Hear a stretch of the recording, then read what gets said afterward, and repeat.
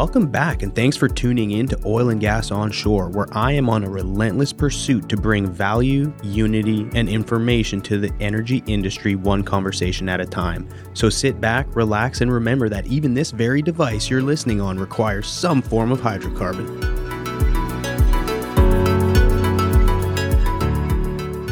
This episode is brought to you by Technip FMC, the company who truly represents the future of energy. Hey everyone, look. Not only do you get awesome weekly content by listening, now you've got a chance to win some serious swag brought to you by Technip FMC. Each week, one lucky listener will win a bundle of gear, which includes everything I'm about to list. Seriously, everything. An Audio duffel bag, a Yeti tumbler, an executive power bank power charger, a Columbia neck gaiter, and a set of Ace Pods 2.0, which are the true wireless Bluetooth earbuds. All you got to do is click the link in the show notes and enter your information to win. Simple. Now go get your swag on. Welcome to this week's episode. I'm here at the Houston Cannon with Sarah Stogner, future Texas Railroad Commissioner and founder and attorney at Stogner Legal. Sarah, so I'm pumped to have you on because it's actually been a long time coming, and I feel like we probably should have done this a long time ago. So I'll take full blame. But, it's long overdue, and we ran into each other at NAPE this week, which has been awesome. You were there. There was a bunch of great speakers.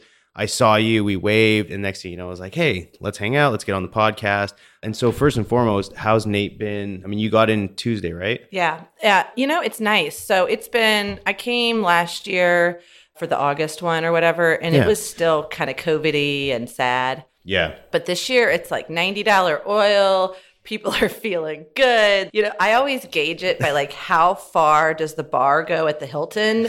And it was out to the front doors last night. So I think that NAPE is a success this year. We're back, at least for a few years. I think it's sad, though. I don't know if you saw like the Digital Wildcatter guys. They said that they'd submitted a proposal to be media. I saw Colin post that on Twitter. Yeah. And so, apparently there's been a bunch of people that have tried and they blew them off. I mean, I don't know. What's the deal? I think they're still very much old school. And, I think that those dinosaur type tactics are dying, and people want something different. Yeah. And so it'll be interesting to see.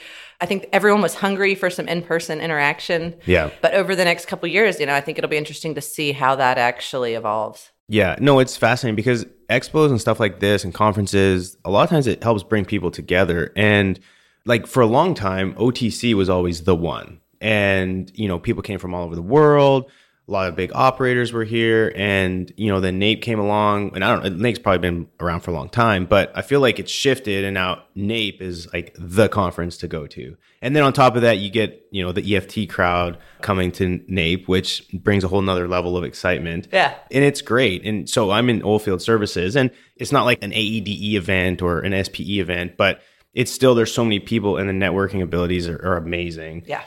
And going back to conferences, they're slowly dying out, and like the attendance numbers, even pre-COVID, were declining. And so it's like, how do you bring a new energy and create an experience? Because that's what ultimately people want. It's like, okay, cool. It brings, it's an excuse for everyone to come in from all over and party, right? Which is great. But you also, like, the event itself has to generate revenue and make money, and because it's a business. Right. So to create an experience and then to like shut down, and not whether it's the Digital Wildcatters or whoever, but people that are ultimately making waves in the space, leverage that and maybe ask their idea, like, hey, how can we make this better? Because you obviously have a large following, built a community, come together. And so whether it was they were busy trying to get everything prepared or whatever, who knows? But it's unfortunate. But I think, in time it's going to, time will tell that, hey, start embracing people that reach out that have a large community. Yeah, right. Yeah. Oh, well, it's cool. We're here and it's all good. Speaking of EFT, for anyone who's out there who's not aware, which some are, some aren't, but it stands for Energy Fintuit, and it's a great community. So I personally don't partake too much in the banter on Twitter with it, but I always have my popcorn ready on the sidelines, whether it's memes, and there's actually a lot of good information being relayed, and just the kind of the shit talking back and forth. It's great. And so what's your take on Energy Fintuit? Because like when I saw you, it was something that we started talking about. Is that something that you've been like watching or a part of, or like what's your involvement with Energy Fintuit? Sorry, I just that popcorn. That was a good, yeah, it is. It's like, oh, let me get the popcorn, man. This is about to be entertaining. Yeah. Yeah, I guess I was probably a little bit later to the game. I got really active on it. I think like a lot of people during COVID, where you're just kind of sitting at home. But no, it's amazing, right? I mean, so you've got the anonymous accounts, which whatever. When your name's not associated, you can say whatever you want, right? You'd feel like there's no repercussions. Which I feel like you should be able to anyways. Right. Well, but I do. And so, right, I do now. And I made that really conscious decision a few years ago to just be 100% authentically me. And then let people decide if they wanted to do business or have a relationship with me, whatever. And so I do think that, especially for those of us that are not anonymous, that use our real names on Twitter, it's funny though. Like I was in the airport a few months ago with Petra, who's President Petra, right? And she's a badass. She's super cool. I met her at Oil and Gatsby. Awesome chick. Yeah. Sure. And so we're like in the Midland airport headed to New Orleans for a couple of days. And this dude's like, Sarah? Petra? And we're like, yeah. And he's like, I'm so-and-so. You know, like he outed himself on as an anon. Yeah. We were like, oh, dude, it's so good to see you. Yeah. Which, you know what I mean? It's funny. And I think that the more we go, the more people realize that there is so much value in just putting yourself out there, because even if they're not commenting and liking for those vanity metrics, people are watching. And then they, you know, you gain respect because people realize you know what you're talking about. Yeah, no, it is. And it's intimidating not only for people to just post, because I've had people reach out, and especially during COVID when they're sitting there staring at their screens watching oil completely plummet, where like, I want to just post stuff. And I had several people reach out because during COVID, I was like, hey, if anyone wants to reach out and just, you know, have a conversation around energy or whatever, like obviously not too many people are working and we're all trying to figure out what the future looks like. Let's have a conversation and, you know, whatever, let's network. And so many people through COVID were like, okay, I'm going to do it. I'm going to post, you know, on LinkedIn. And they did it, and then they realized it's not that scary. And if you have a little bit of thick skin and you can handle some people talking a little bit of mess, then yeah, it's all good, right? And so, no, I think for our industry especially, having people not afraid to speak their minds and, you know, challenge the narrative and, you know, take the headlines and debunk them. Right. You know, it's like, this is actually what's happening from the people that are inside the industry, not just a bunch of, you know, journalists or whatever the case may be. But no, Energy Fintuit's hilarious. It's a great group. I was able to meet, you know, a couple folks on Tuesday that are involved. And I don't know a lot of the anon accounts, you know what I mean? But it's just great. At the end of the day, it's entertaining and I love it. So you were in Midland before you came in? Like, because you reside in Midland, right? Yeah, so I kind of split my time between Ward County, right west of Midland, and Houston. But you're originally from Louisiana, right? So I grew up in Florida, California, Alabama, went to undergrad at LSU and law school, and then moved out here in 2017. Gotcha. Okay, there's a lot, I'm sure, that happened. And young Sarah is probably interesting, Sarah. So let's go back a little further. So where were you born? I was born in Huntsville, Alabama. And then, okay, so are your parents or dad oil field or? No, so my dad's an aerospace engineer. Okay. So I'm basically a civilian Army brat. So he worked for Pratt & Whitney. Gotcha. We lived in South Florida, then Southern California. And then my parents got divorced. My mom moved back to Alabama where she was from. Okay. Went to high school there.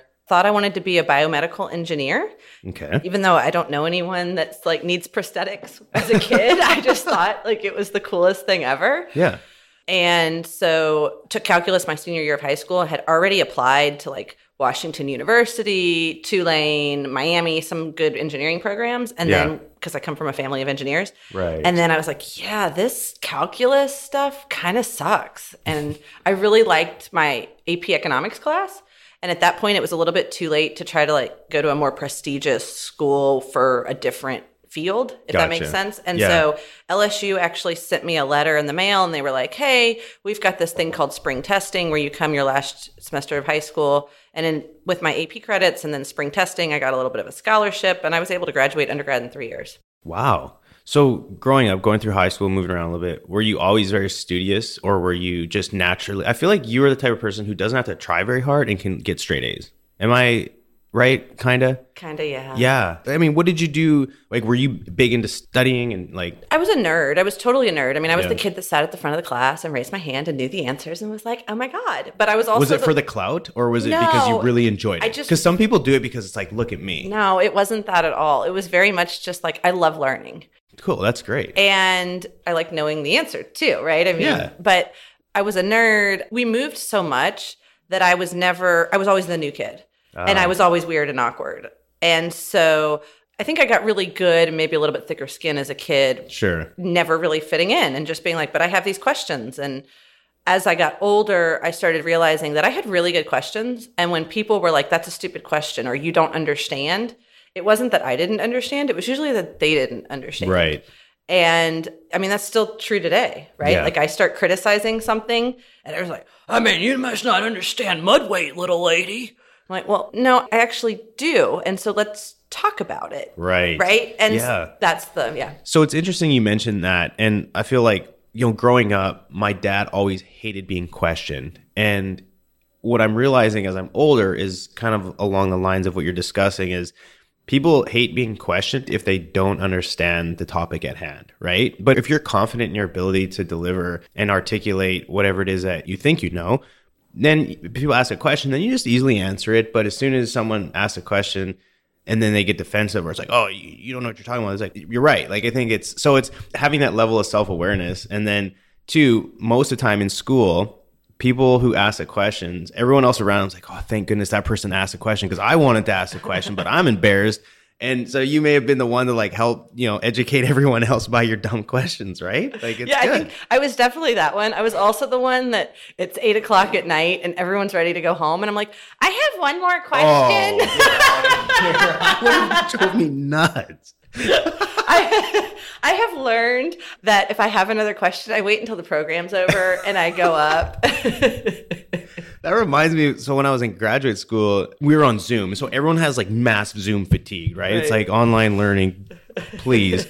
Which, the University of Colorado, Denver Business School, big shout out to them. They did a fantastic job. But there are students who, when you're ready to like take a break from Zoom, just keep asking questions. And, thankfully you can take the video off. You can go do your thing and pretend like you're there, but you're not. In real class setting, you can't run or hide. You can't turn video off because you're there. And it's like, God, Sarah, shut up. Yeah.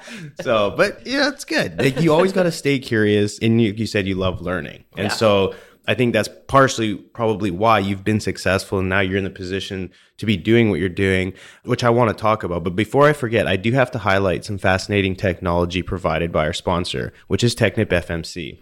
Their integrated iComplete ecosystem is digitally enabled and delivers efficiency benefits by dramatically reducing components and connections while simultaneously providing real-time data to operators about the well pad operations. Technip FMC continues to push the limits in order to achieve full frac automation. To discover more about all the benefits of iComplete, click the link in the show notes or just go on their website or check them out on LinkedIn. And if you're still lost, hit me up. I can get you connected to the right people.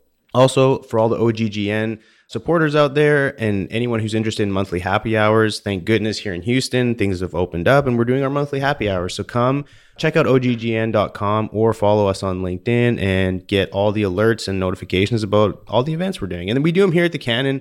We partner with folks like Carbach Brewing Company, Corva, who arguably is leading the way in, oil field digitalization and technology. Super great company. Ryan Dawson, CEO, is awesome. So big shout out to Corva. Someone who's in the upstream drilling space, I can appreciate what Corva has done back in the day as a roughneck looking at Pason and all these. Pason's evolved and a lot of them have evolved, but Corva really took it to the next level. And again, they do great. Love Corva, all the things about them. Anyway, so before we keep going down the path of Sarah, because that was really interesting, but I am curious because I think I want to dive a little deeper. And I'm curious, what core belief have you changed your mind on over the last couple of years? And that can be whether it's personal, business, anything that comes to mind. Has there been any like sort of shifts in your mindset? Okay, let's hear about it. 100% authenticity. I like it. And, I'm sure men get this too, but as a woman, we are told there is a societal expectation to be sweet or to be a little bit meeker or to whatever. And I've been told most of my life, you're just a little too much. And I'm like, no, I'm not too much. You're not enough. Nice. I like that. And hashtag. Right. But that's been a more recent experience. My parents always told me you can do anything you want to be, whatever, yada, yada. But I think if we all just stopped lying to ourselves and to others about our expectations, our desires, our goals, everything would be better. Right. So let's stick on that because I think that's extremely important. And with social media, and again, I don't blame social media for anything. It's like, let's start taking some accountability. Okay. It's like, I always reference whether it's social media or anything else. It's like a doctor's scalpel can either kill you or it can save your life. It depends on how you use it. Right. So going back to social media has made people, insecure and everyone.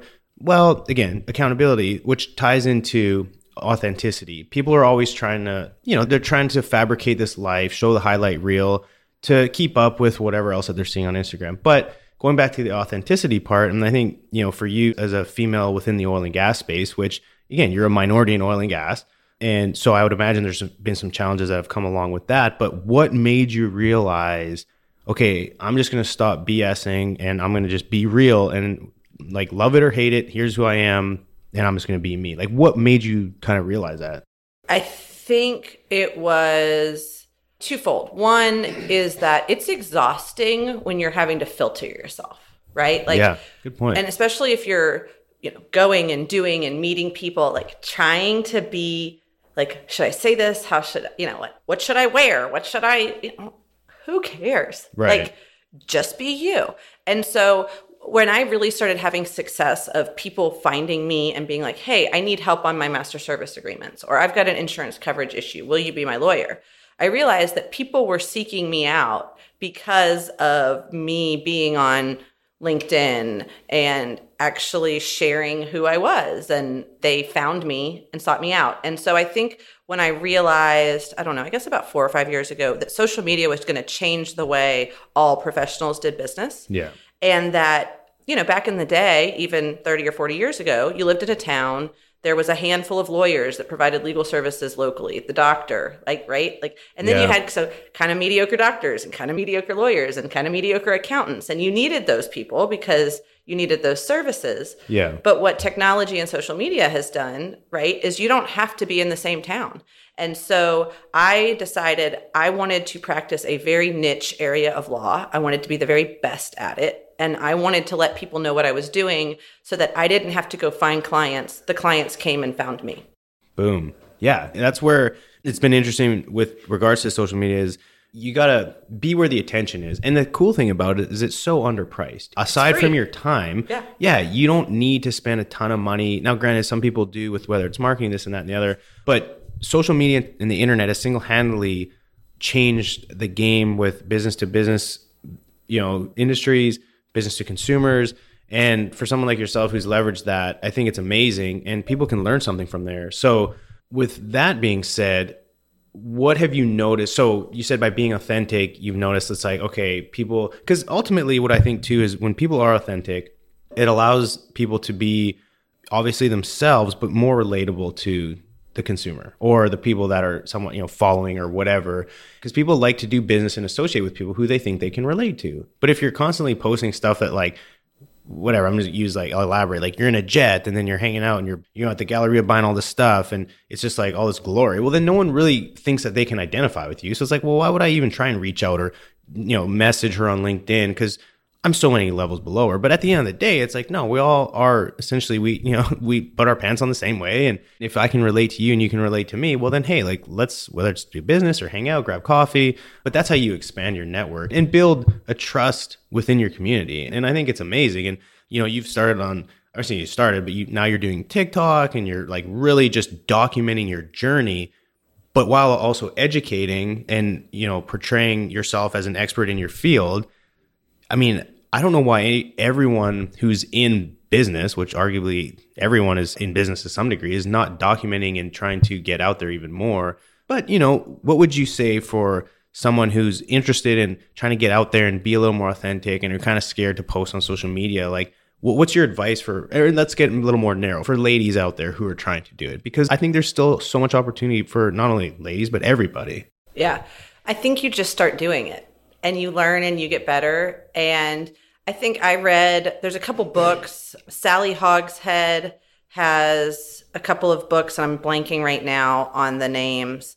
But one of them, the essence of the book is not that it's Yes, we each have our own, kind of personality. You can take personality quizzes, right? And I'm an ENTP, right? You can like find out Enneagram 7-8, right? Like you can find those out. Yeah. Hers is, the art of fascination is what it's called. Interesting. Okay. And it's art of fascination. Yeah. Okay. It's all about understanding not how you perceive yourself or how you are, but how other people perceive you. And embracing that 100% and just being you. Right. And so I think that another book that I read was Untamed by Glennon Doyle that was really inspiring. I've heard me. That's good. Yeah. And you just start doing it. And look, I don't know if I told you this the other day. My philosophy is that social media is a bit of a pyramid scheme.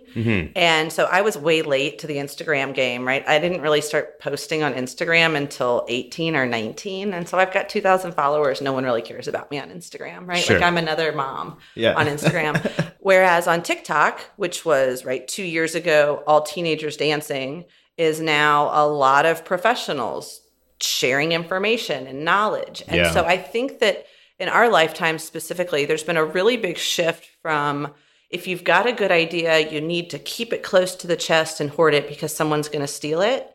That was a viable concern 50 years ago because we didn't have the dissemination of information. Yes. And it would get in the wrong hands and somebody with a lot more money, power, and access could take it and run with it.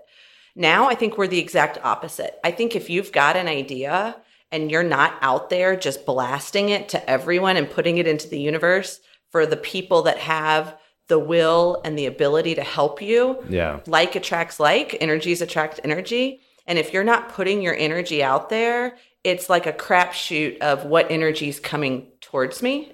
But when you're loudly and proudly portraying your energy, you will mesh and vibe with other people at the same energy levels, with the same wills, the same goals.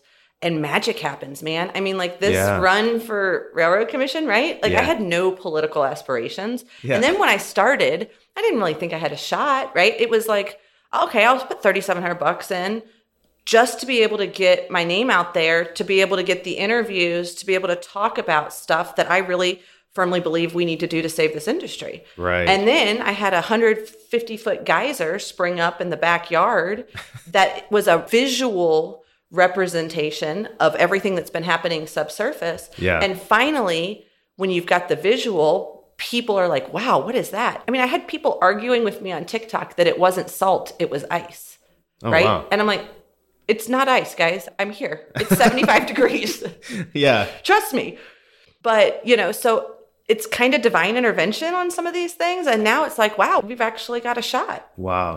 That is so cool. So I'm curious, and I want to go down your running here in a sec, but I'm curious, like, because you are fun and you like to get out there and, TikTok and you're very energetic. What would be the ideal Friday night? If you had all the money in the world, you could spend it with whoever you wanted to, and you could say teleport to anywhere in the world. Like, what would Sarah Stogner do on a Friday night, assuming you had anything in the world you could do? Yeah, I think it depends, right? So what do I love doing? I love the water. I love the beach. I love fishing. I love scuba diving. So if it's a Friday night and it's warm, probably my first stop would be the big island of Hawaii to go dive with manta rays again at night with the phytoplankton. It's pretty badass. Live music. I freaking love music. So, a really good concert. If it's been a long week and it's cold out, probably getting in my sweats and sitting by the fireplace. Yeah. So it just depends. But I am a go. I do like going. Right. There's no wrong answer. I love it. So if anyone's going to Hawaii and wants to take Sarah, she's totally down. Yeah. Yeah. Nice. So let's talk about your running. So you kind of started talking about how you got into it, but so tell everyone, okay, so March 1st, right, is the primaries. So early voting starts February 14th. February 14th, which is Valentine's Day. Wow. Okay. And that's Monday. We're recording this February 10th, and I'm going to try and get this out hopefully by Valentine's Day. But either way, so Valentine's Day is early voting and March 1st. Okay. So then let's back up. How did you get into, like you said, you didn't really have any political aspirations, but here you are running. And I mean, arguably you've got a pretty solid shot. How did that all evolve? I realized when the well came unplugged on the ranch and the operator didn't step up and do the right thing, and the regulators lawyered up against the landowner a week into the incident, where they literally, the state of Texas told a landowner, do not contact our people all communications need to come through your lawyer to our lawyer. Like, that's what happens in litigation between private entities. The state should not be lawyering up against landowners. And then why? Because they're charged with protecting landowners. Right. Like, the state, you're not a criminal. Like, the only time a state lawyer is up against you is when you've committed a crime. Right. Okay. And so the fact that I had known for a while that operators had a very heavy hand in decisions at the Railroad Commission. And I'm an oil and gas lawyer, and I represented great clients. And for the most part, I think operators are the ones with the technical know-how, and they should be dictating how we explore for and produce minerals, because the bureaucrats and the lawyers and the politicians don't understand. Right. But you have to have accountability. And when the regulators know that there's contamination of groundwater, or there's, bad things happening that endanger people's lives, and they don't intervene and enforce the rules, that's not okay. And I realized, 6 months, I guess, into this ordeal, that the only way we're going to get anything done is to change who's in charge. Yeah. And so let's go run. Yeah. No kidding. So can you explain to folks, I'm sure anyone who's in the upstream or oil and gas has heard the term railroad commission, or, as a railroad commissioner, who that individual might be, but what is the Railroad Commission, and what exactly is its purpose within the state of Texas? Yeah, so it's a really interesting history, actually. It started in the late 1800s. Okay. There was a governor's race, and the governor who was up for election kept saying that the railroads were railroading people, right? Like, they came in, monopoly, they were doing whatever they wanted. They were really mistreating people. It was ridiculous rates. It was just, abuse of capitalism, basically. Okay.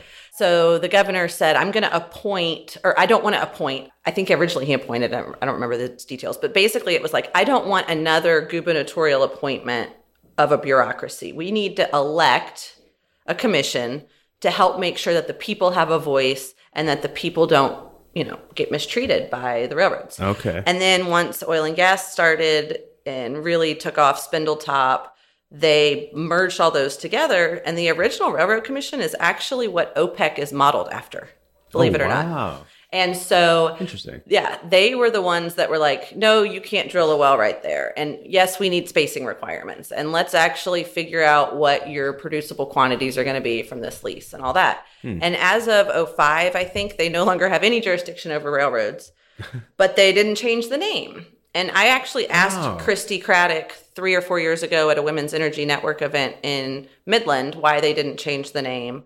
And she told me it was because they didn't want to waste the taxpayer dollars. It was going to cost a couple $1 million to change all the literature and the logos and, And at the time, I was like, yeah, okay, that seems okay. Well, now I have since seen them waste millions of taxpayer dollars. And I'm like, no, that's not true. They enjoy the power that comes with the common Texan not understanding what they do and not realizing how important this election is. No kidding. And so, Wayne Christian, the incumbent that I'm running against, is a career politician. He is a financial planner, a Grammy Award-winning gospel singer, lovely man, has no oil and gas experience and has no clue. Christy Craddock, her dad's Tom Craddock. He is a lifelong politician. He's a drilling mud sales guy from Midland. He's been in the House since he was 25. Okay. She went to law school. She graduated. She started working at a lobbying firm. He gave her $500,000 from his campaign to start her first campaign. 10 years ago, she ran and won on the Craddock name, and she's been in power ever since. Jim Wright is the latest addition. He took out Ryan Sitton in a very contentious primary where, Jim Wright's a saltwater disposal guy who had ongoing violations and decided to run for railroad commissioner. And then Ryan had a smear campaign against him where someone said that he was having an affair. And this is insane. Someone made a website that looked like it was a real news source. What?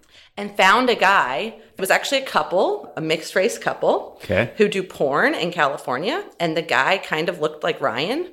And they do no way. You ready for this? They do slave kink porn. Okay.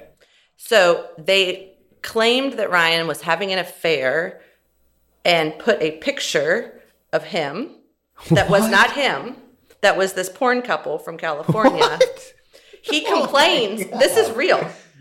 This is great. He just filed a lawsuit on this not too long ago and I think I suspect that when it's all said and done, there's going to be money ties back to the Craddock Institution because they didn't like what he did in his Flair report because there was huge industry pressure.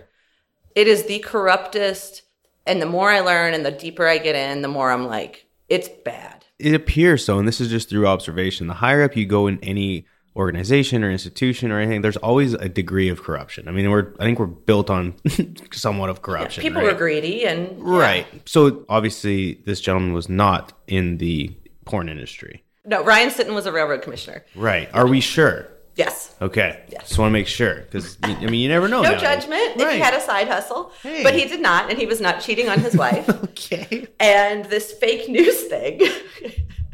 This is so crazy.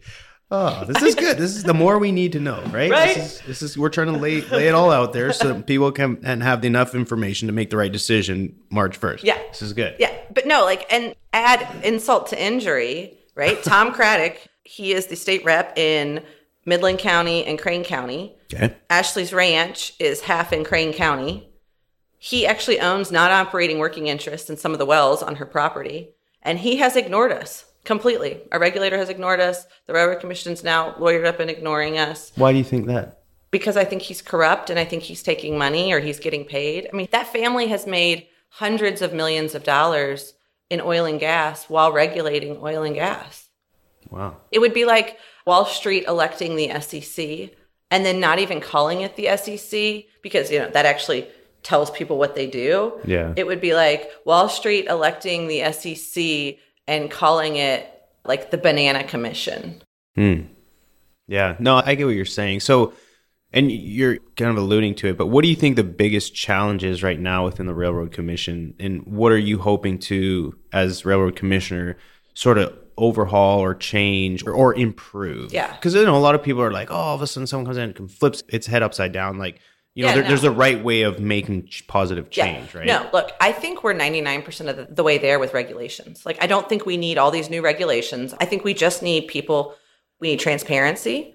We need fairness so that every operator has to follow the rules and the big guys don't get to make $1 million campaign contributions and skirt the rules. And we need equal access for all stakeholders, landowners, average citizens, anyone who is impacted by operations should have right and an access to the regulators and to help. And then we just need to enforce the rules that are on the books and punish the people who don't follow the rules. But, perfect example, since the late 1990s, they've had a draft rule on what is a reportable spill for saltwater or produced water. We still do not have final rules in Texas for what is a reportable spill for produced water.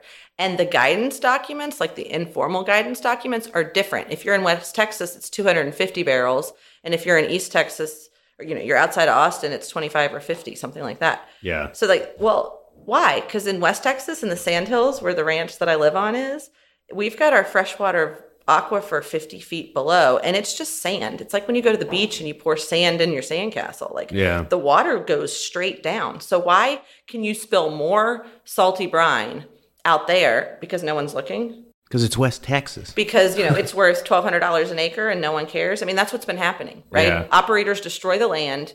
When a landowner complains, they come and they buy them up at 3, 4, 5, even 10 times fair market value because $10,000 an acre is still cheaper than cleaning up your mess. And that's not okay. Wow. No, that's crazy. So what will I do? Nothing. I'm one of 3 people, right? Sure. I won't have any power to really change, but I'll be TikTok living our hearings. Right. Yeah. Nice. There you go. That's one way to do it. Expose. I'll just be transparent. Yeah.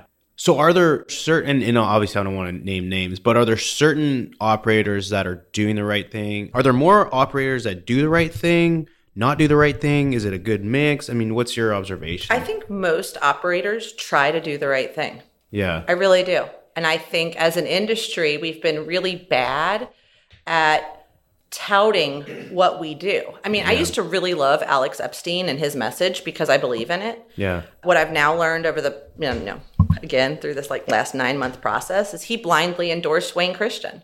I'm like, well, why did he endorse Wayne Christian? Probably because he got some money. Yeah. Because he's now part of that institution. So, and excuse my ignorance, but who is that? Yeah, Alex. Well, no, I know Alex Epstein, but who's the gentleman, Christian? Oh, Wayne. So Wayne is the incumbent that I'm running against. Ah, gotcha. Okay.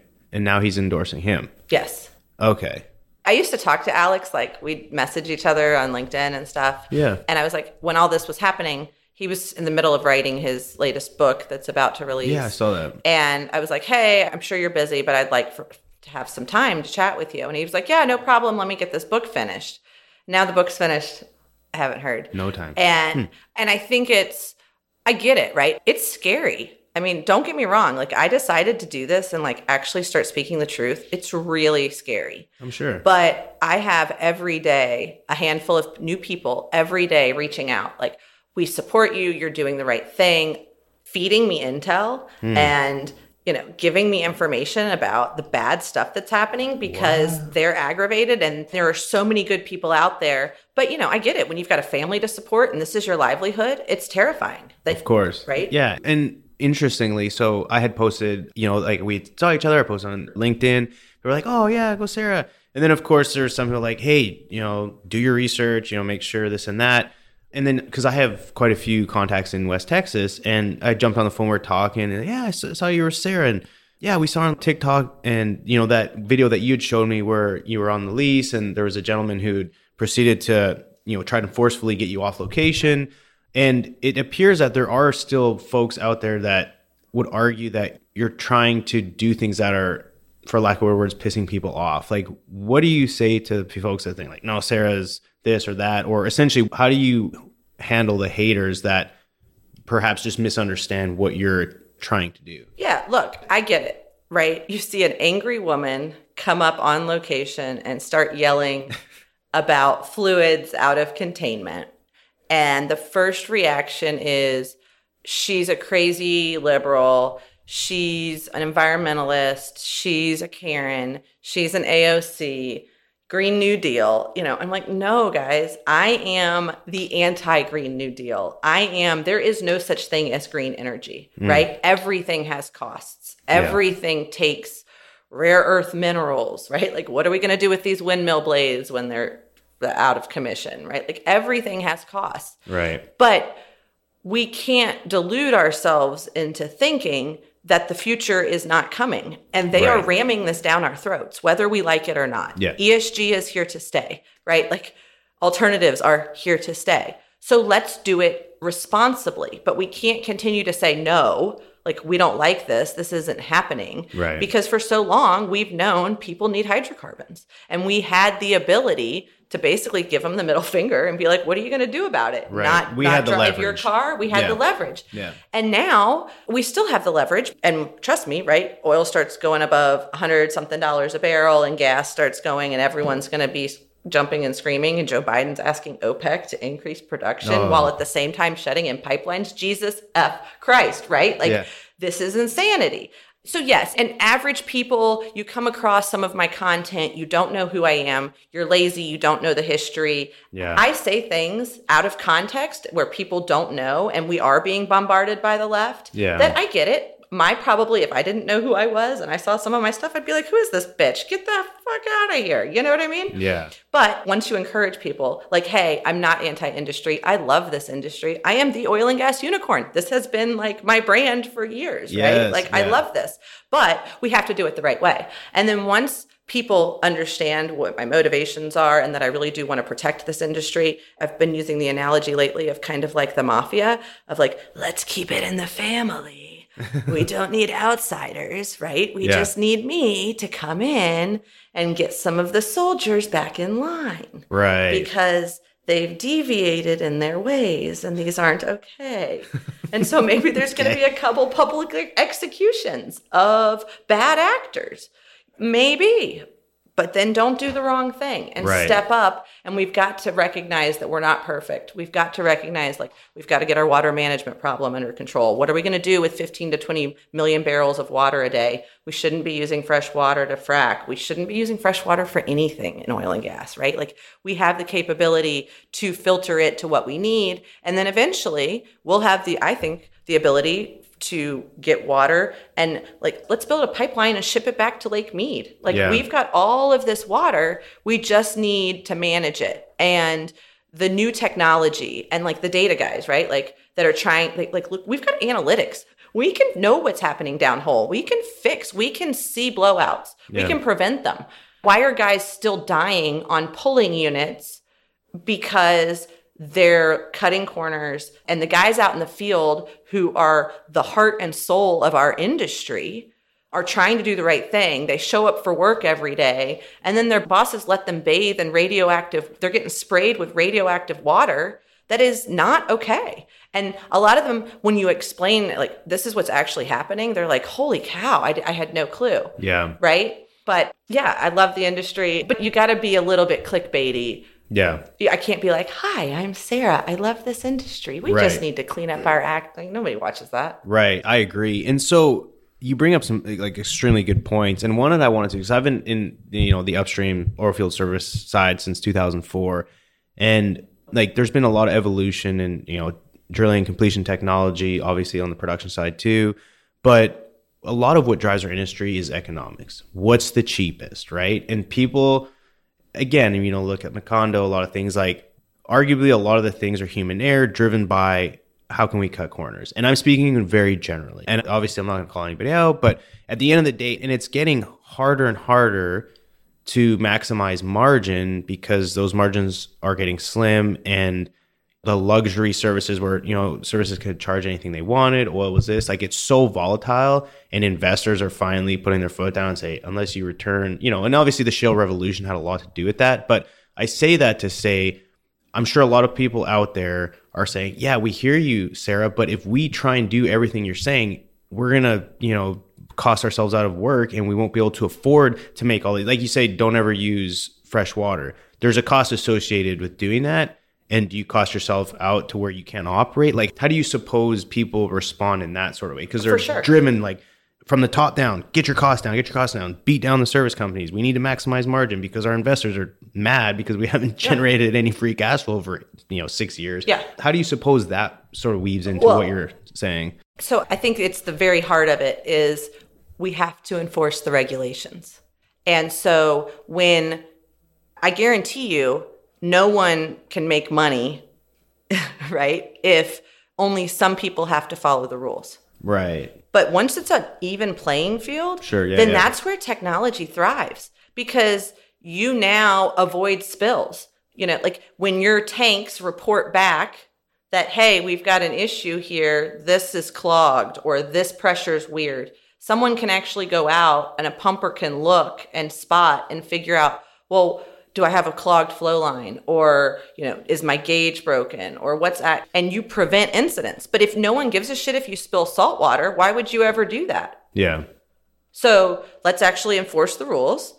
And then I think naturally the technology will actually be needed. But yeah, when it's a free for all and no one cares that you've got crude sitting in your cellar for 20 years. Right. Yeah, you're right. Like no one can make money at that. And unfortunately, and I try to tell my service company clients, I'm a risk allocation lawyer. And my best advice is don't sign a contract that you don't understand. Yeah. You're better off without a contract, right? But they're like, oh, nobody will give me the work without the MSA. I'm like, okay, well, is that $100,000 worth of work worth risking your entire business? Because if something goes wrong in this business, it's tens, hundreds of millions of dollars. And if your contracts, you're assuming all of that risk, you're out of business. Right. So it shouldn't be bet the business every time to try to get a little bit of work. And that's what's so fundamentally frustrating to me, and why I started my own law firm a couple of years ago, is because I was like, guys, we've lost the forest for the trees here, right? What started out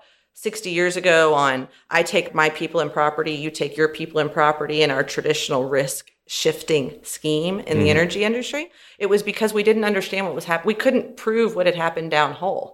Right? Like, okay, there's a kick, we didn't identify it quick enough, or there's a problem with the casing, or there's a problem with the cement, there's probably the mud's not properly, there's probably 4 or 5 different things from 4 or 5 different entities that contributed. And the entire intent was to avoid fighting amongst yourselves to try to figure it out. It was just like, I take my people and property, I can go get insurance for that, and everyone knows what the risk is. Well, over the years, that's been bastardized because smart lawyers carve out everything.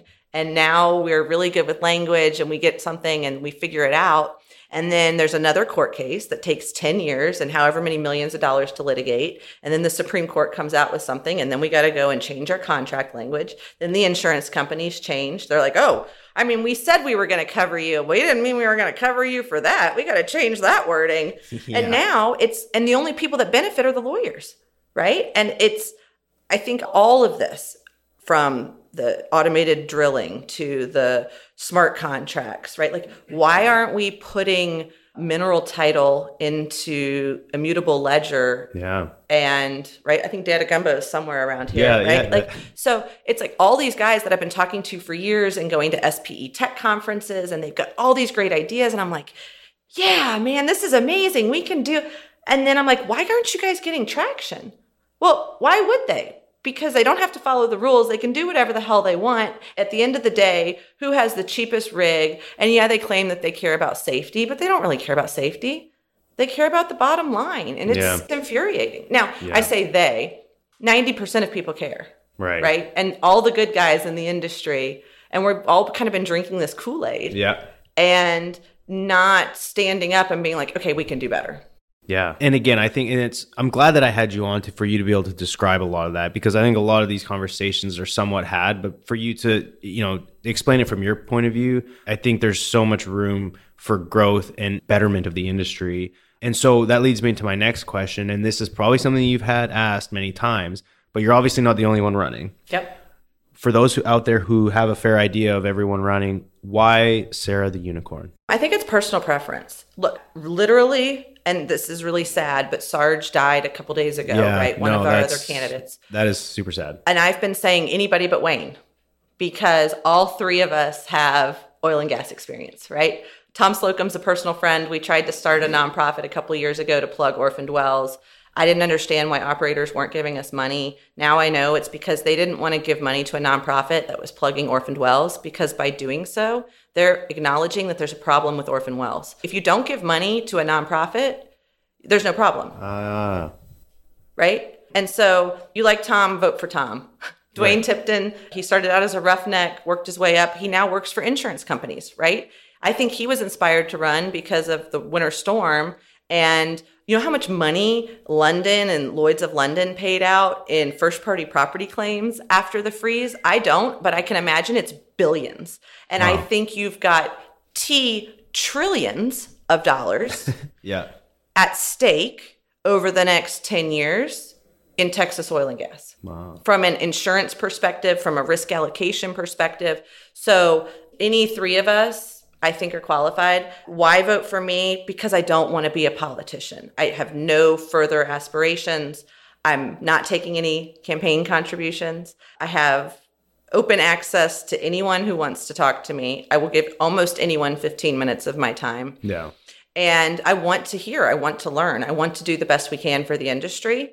And my plea to everyone is just follow the money and ask people, what are their motivations? Of course. And I'm going to take a pay cut. I'm going to have to live in Austin. That's not exactly what I want to do, but I feel compelled, like in my gut, that we've got to do something. If I don't make it this time, I'm taking out Christy Craddock in 2 years. Like, I'm not going away. Right. So, okay, you're here to stay. I don't know. After we get Christy gone, I'm probably moving on to other things. But yeah, I love this industry, and I really do. I think we're at a crossroads. And if we don't do something drastic to acknowledge that we've got issues, and again, that mafia, keep it in the family. Yeah. We're under attack from the feds. We are under attack from the left. We are under attack. And if we continue to be disingenuous and say, everything's fine, we're great, we don't do anything wrong. Yeah. Okay, guys, they're going to shut us down. It's going to be a huge hurdle that we haven't experienced before. Christy Craddock. So I don't know if you follow sort of what's going on in, the UFC world and all these celebrity fights, like Jake Paul fighting, random, just basketball players and stuff. So if somehow, and I feel like Colin could organize this at Digital Wildcatters, but would you go in the ring with Christy Craddock? Okay. I hate physical altercation. But I feel like you're a scrappy one. I would do a a CrossFit WOD against her. Okay, so who's the fittest? I do against Christy Cat. But no, like as far as like actually, I've never been in a physical fight. I like the most physical thing. I know I win with my words and my logic. I don't like need my body. But no, it's funny. Like after I got attacked on the well site, I went out that night to dinner, and the guy's wife showed up and put a brick through my windshield. Oh. And she wanted me to fight her, right? Like she was trying to she's like, hit me. I was like, I don't want to hit you. Like my nose is already jacked up enough. I can't go. Like I don't need more bumps on this thing. So now, truth, I have no. But let's say you said you haven't taken any contributions, but what if like there was like some side bets and like whoever won, if you won, then like you got the contributions. Like I think that'd be pretty cool. Like that's the age we're in now. Yeah, I think she might be able to take me in a physical fight. Okay. She definitely can't take me in a debate of the issues. I was gonna ask you then, like, would you have a friendly debate? Wayne Christian was supposed to come out to Midland. We've got on the 17th or the 18th, I can't remember which one, Permian Basin Association of Pipeliners, and I think some of the directional guys are having a forum. And we scheduled it on that day because all of the candidates, all the Republican candidates, including Wayne Christian, indicated that they were available. It's after the early voting starts, but we were like, okay, fine. And then a few days ago, Wayne suddenly has now a conflict of interest and can't show because these incumbents, right? Like if you look, that's what they do. These incumbents, they get in.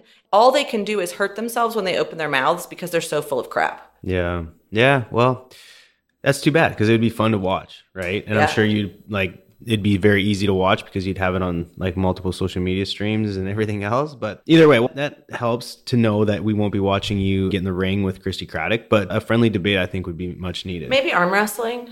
Oh, yeah. I don't think I've seen her. So like just like pound for pound, I don't even know who has the upper hand. Probably equivalent. Okay. So it'd make for a good, fun fight. Yeah. Oh, man, that'd be great. Okay, so another question I had was because you're the unicorn, right? Like you've branded yourself the unicorn, and you've got these like super cool stickers, and they're definitely like not your typical oil and gas branding, which I can appreciate because I'm usually like someone who does something opposite from the herd. But where did the unicorn come from? Like, how did that evolve? Because it's like your thing now. Like you are the unicorn, right? People are like, "Oh, do you like sleeping with married couples?" Okay, wait, what? How does that tie into unicorn? That's another term that's used. Trust me. Is it? Go to Urban Dictionary. But no. Wow, I've learned so much today. This has been a great educational experience for me. Do you remember? It's been probably almost 10 years now. It's called the Hot Crazy Matrix on YouTube. And it's a guy, and he does a chart. We'll play it after the podcast. But Google Hot Crazy Matrix. Okay. And essentially, he comes and he's like, you got an X and Y axis. And on one is the 0 to 10 hot, and on the other is 0 to 10 crazy. Oh, yes. Okay. Yes. And it's like, I remember. If she's like a 2 crazy and a 9, 8 hot. Yeah. It's either a dude. Right. Or it's a unicorn. And if it's a unicorn, capture her and bring her in. Yes. Oh, that's so... Okay. Yes, I totally remember now. So there might have been intoxicating substances involved one Friday, Saturday night. Yeah. We're like talking, and I was like, I'm a unicorn. I want to be a unicorn. And actually, I looked at Jeremy and I was like, what's it like being married to a unicorn? And he's like, I don't know. I'll let you know with my third wife. That is so funny.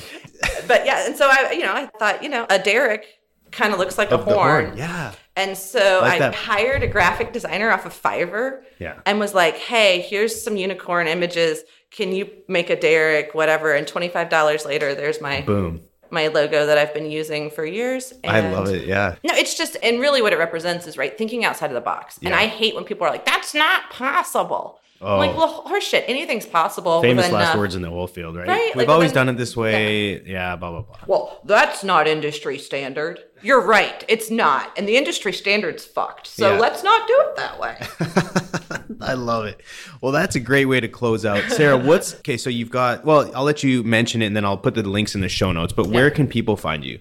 Yeah, so the easiest thing to find me is my Linktree. If you go to Linktree, I'm Unicorn Lawyer. Okay. My campaign website is Sarah, SARAH, the number 4, RRC.com. Yep. So people can go there. They can see media, like they can see some of the, once you've got this one live, I've got links to the podcast episodes I've been on and some of the news coverage from the ranch and stuff like that. Perfect. And then LinkedIn, Sarah Stogner. TikTok, I'm the Unicorn Lawyer. Okay. Twitter, Sarah for RRC, or Sarah E Unicorn is my personal. Yeah, I'm cool. I'm easy to find and get a hold of. I'll get all the links and put them in the show notes. That way, if people aren't following you, then they can just scroll and click.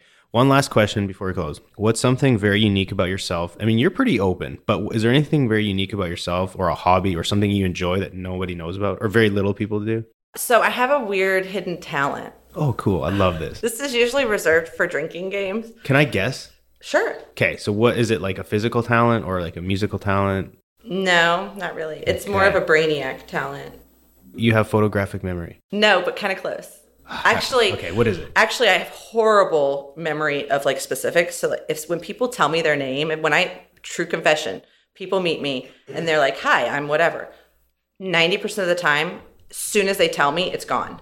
I'm too busy like trying to like remember their faces and who they are. Right. I remember that. Okay. Yeah. So talking about like classes and grades and all this. Into first grade. Yeah. I still was not really reading at the end of first grade.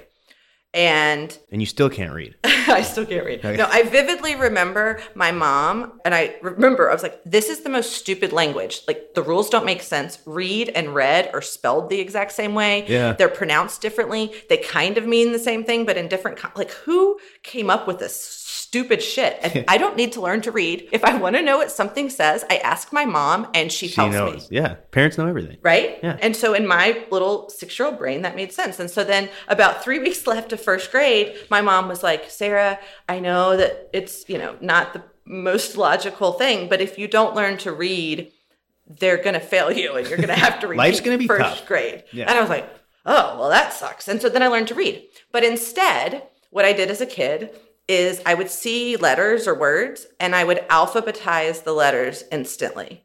So like if you give me a word, and I haven't done this in months, give me a word and I alphabetize the letters in it. Okay. Right. So just okay. Let's do it. Let's try one. Okay. I'm gonna. So like obviously supercalifragilisticexpialidocious. That's the one everyone. So let's start easy. And I don't repeat letters. So if there's like multiple letters, like canon, okay. ACNO. Okay. Like there's lots of. Do my name, Justin. IJNSTU. Whoa. Okay. I was gonna say Mississippi, but I can't pronounce. IMPS. That one's easy. Right. Oh. Okay. Right. Because there's multiple. Let's do fantastic. ACFINST. ACFINST. Yeah. Unicorn. CINORU. Podcast. Ooh, that one's hard because it's a compound word, but ACDOPST. That's so cool. That's the best way to close. For everyone out there, thanks for the support. And always remember, when the density's up and the gas is down, open the choke. Let's go to town. Thanks, everybody. Thanks again for listening. Tune in next week for another episode of Oil and Gas on Shore, a production of Oil and Gas Global Network. For more information, visit oggn.com.